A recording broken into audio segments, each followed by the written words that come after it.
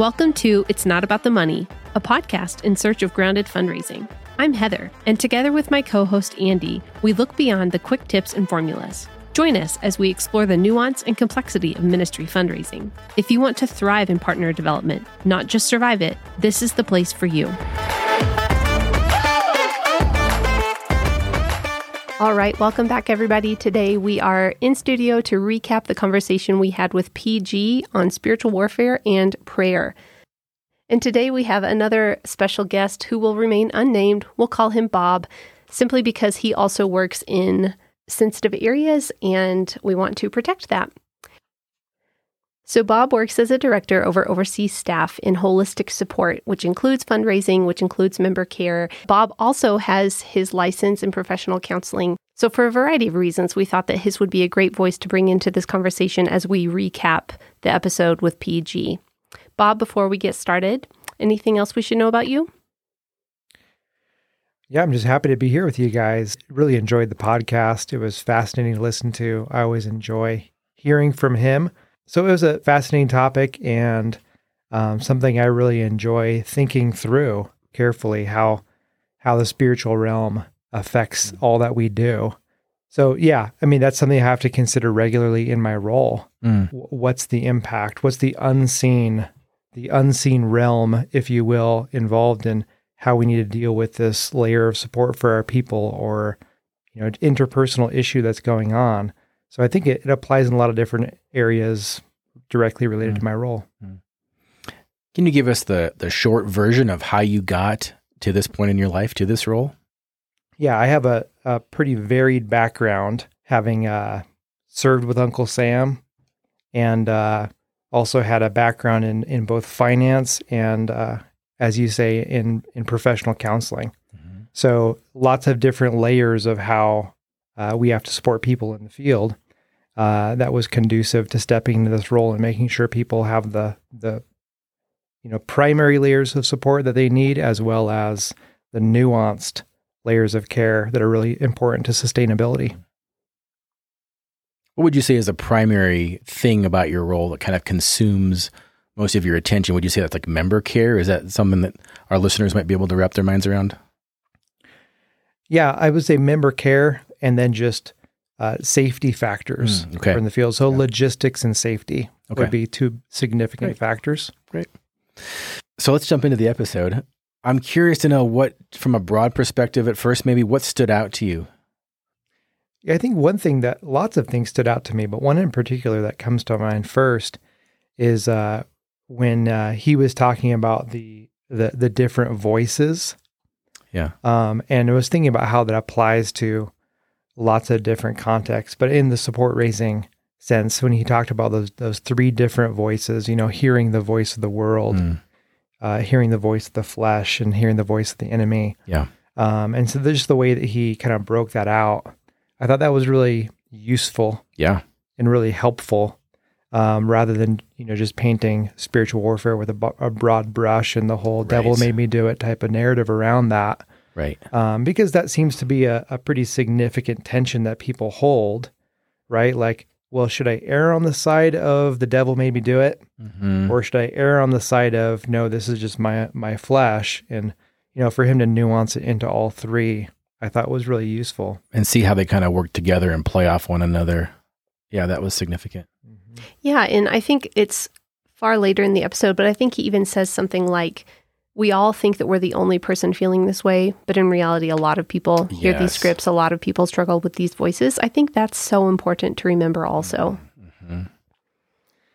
Yeah, I think also how he pointed out that oftentimes that voice of our flesh and the voice of the enemy are saying pretty much the same thing. Right. And to be able to break it out, but also identify how it overlaps, I think is really helpful, because otherwise people are struggling with, well, is that the enemy accusing me, or is that my flesh in this like self-defeating cycle? And so to know that they're distinct, but also overlap and often saying the same thing, I think in some ways that's liberating in terms of how we conceptualize spiritual warfare. Yeah, very good. So I'm curious, from your experience in working with people around the things they say to themselves and their mental health, I guess, do you have any insight into what someone might do with these things that they're either telling themselves from their flesh or that maybe the enemy is putting on them? Like, I guess just by way of a practical tip, how would you encourage people to deal with that?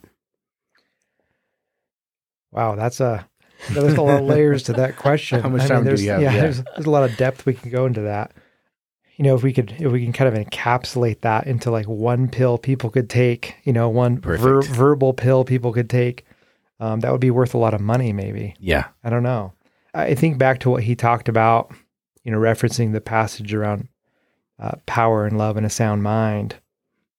I think the other passage that comes to mind pretty consistently is taking thoughts captive. And so I think, taking thoughts captive to what's true seems to me the most fundamental key concept in terms of the warfare we engage with and in terms of the battle for our mind. And so to recognize what's actually true. How do you know what's true? We can only know what's true by being anchored to what he tells us. Right. Yeah. And so that's the methodology for taking thoughts captive, is saying, hey, what does he say is true about me? What's true about this situation? What's true about what he's called me to? And that seems to be the mechanism that we can rely on. So I would hope people would take that as a key takeaway. Yeah, to take that practical tip one step further and just encouraging you to, if you have these thoughts coming to mind, write it down. And then maybe write down conversely what he says about it, what the word says about that and speaks to that. So, because sometimes wherever the message is coming from, whether it's the world, the flesh, or the enemy, they just kind of circle around in our heads. And I think that just the tactile writing it down, identifying, getting it out of just kind of the thought space can be really practical and helpful. So, Good. Definitely. I do have some more thoughts about what stood out to me personally, but I kind of want to pursue this line of questioning with Bob. Can you speak to this issue, maybe this tendency for Christians to try to explain away, to rationalize, to secularize spiritual warfare? Yeah, when I was listening to the podcast, I was thinking about how he talked about his experience overseas and some of the things that they saw, the kind of assault on team and the disunity that was kind of fomented by that spiritual warfare. Yeah. And one of the things I was thinking about was how our theological framework is so shaped by our cultural framework. And if we're seeing these overt examples of spiritual warfare, that has to shape our theological framework of how we view spiritual warfare. And so when spiritual warfare is more subtle, it seems like it's harder for that to have a place in our theological framework. To crystallize, yeah. So, yeah, I mean, I guess that's where my thinking goes is there's so much pressure from these statements or these ideas from the world that lends itself towards naturalistic explanations for things. So if you have disunion in your team, our own cultural context would tend to want to see that just based on interpersonal dynamics or people's different Enneagram numbers or these types of things. Myers-Briggs or Exactly. Rather than, hey, does the enemy want us to be disunified? Absolutely. Yeah. Are we less effective in what we're called to do when we're disunified? So, I mean, I think that's some of those natural pressures from within our culture that I feel like I've seen is we just default to looking for a natural explanation for everything. It's almost like one of those three voices is louder depending on what culture you're from. Yeah. It could be. Yeah, that makes a lot of sense to me. I mean, I've heard people describe it where spiritual warfare can be more overt in a cultural context where there's already openness to the spiritual world. Right. And in the West, that's not part of our cultural narrative. Nope. Our cultural narrative is science doesn't allow for that. Yeah. So I think there's just, even within Christian circles, it feels like there's this default to, well, let's only go there if there's absolutely no explanation remaining. Right. Where it's to go completely there. Obvious. Yeah. Right. Yeah. And whether there's an overt attack from the spiritual realm, I think we could confidently say that there is a spiritual element to the battle. Mm-hmm. Yeah. And so I think across like lots of different theological frameworks, that's true. And so rather than thinking of spiritual warfare only in that one exclusive sense. Mm-hmm. Yeah, absolutely. So this is kind of pivoting away to a different element that I found interesting, but I just really love that he puts such an emphasis on it all comes down to God's work, but it's not in the absence of our work. Yes. Yeah, it's not necessarily directly linked to any particular effort that we make. There's not like a 1-to-1 ratio. Right. We still have to work, but he just kind of comes in from the peripheral sometimes or from the sides and just completely surprises us. That was encouraging, I thought. Yeah, I thought so too. I also really loved the analogy he gave of co-laboring, of like the father in his garage welcoming in his little 5-year-old son. As soon as I heard that, I started using that in my own coaching. That just is so perfect because am I really useful in the garage? I mean, maybe a little bit. Maybe I can sweep up and clean up or something, but in the end, he's doing all the work.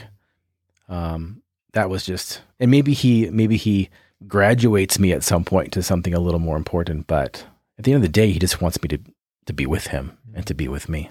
Yeah, because I guess in contrast, a little bit farther in the episode, he talks about Ezekiel in the field of dry bones. And when he's talking about that, we very much feel the weight of not the burden of it coming down to us to make something happen, but just seeing the weight of responsibility that it is to do God's work in this world, right? Like it matters.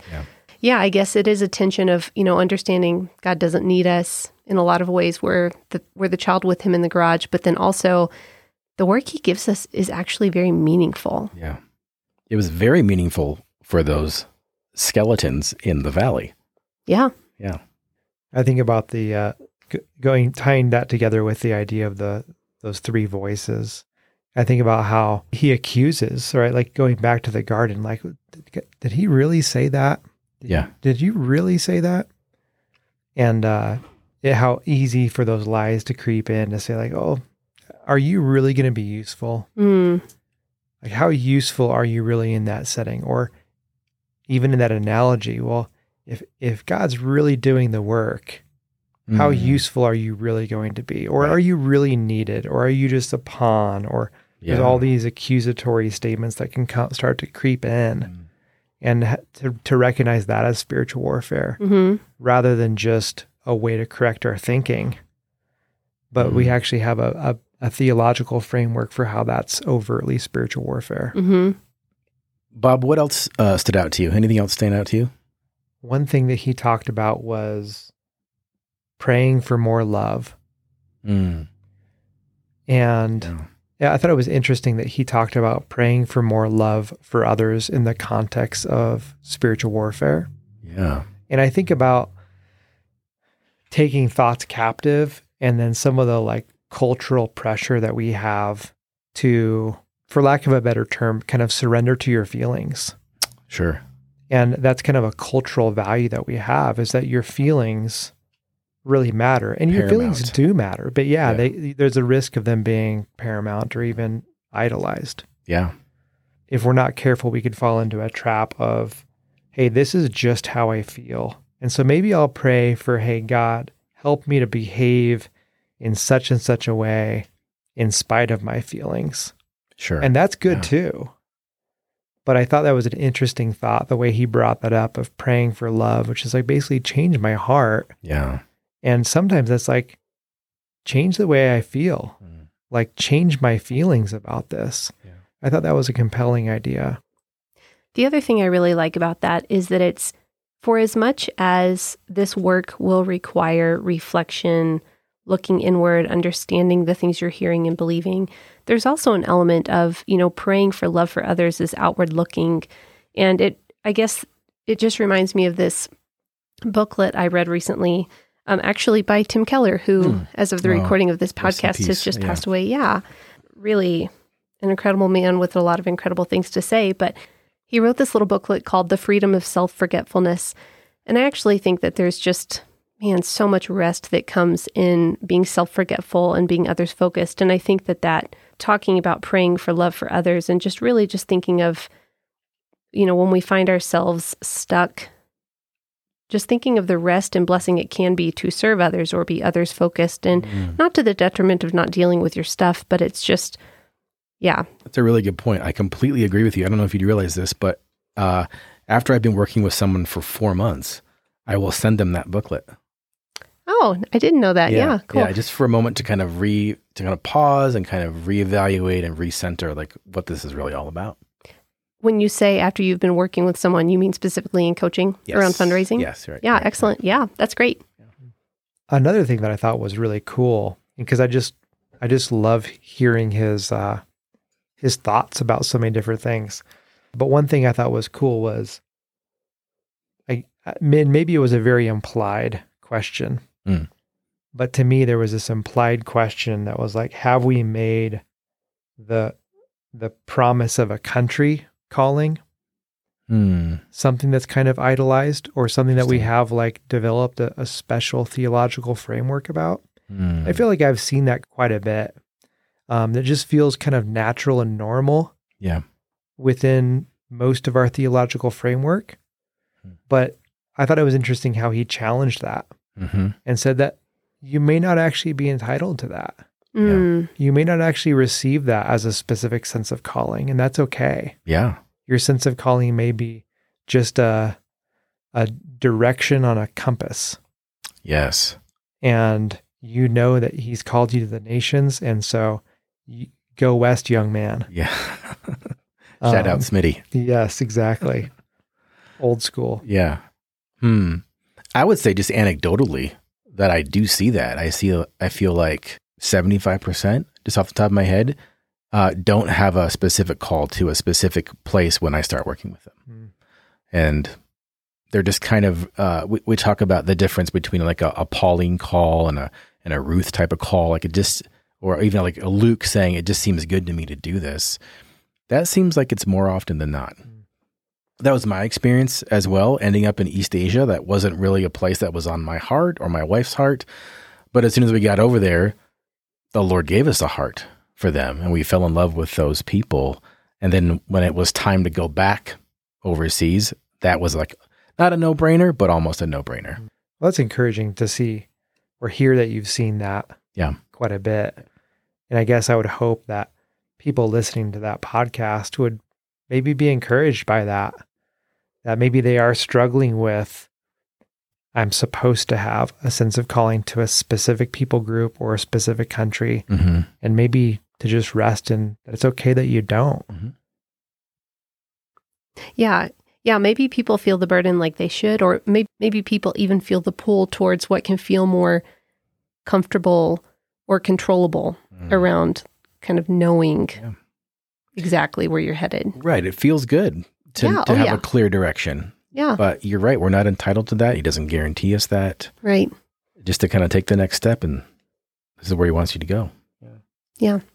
I loved that he pointed out that fundraising, support raising, isn't related to a scheming mindset, but more to a relational one.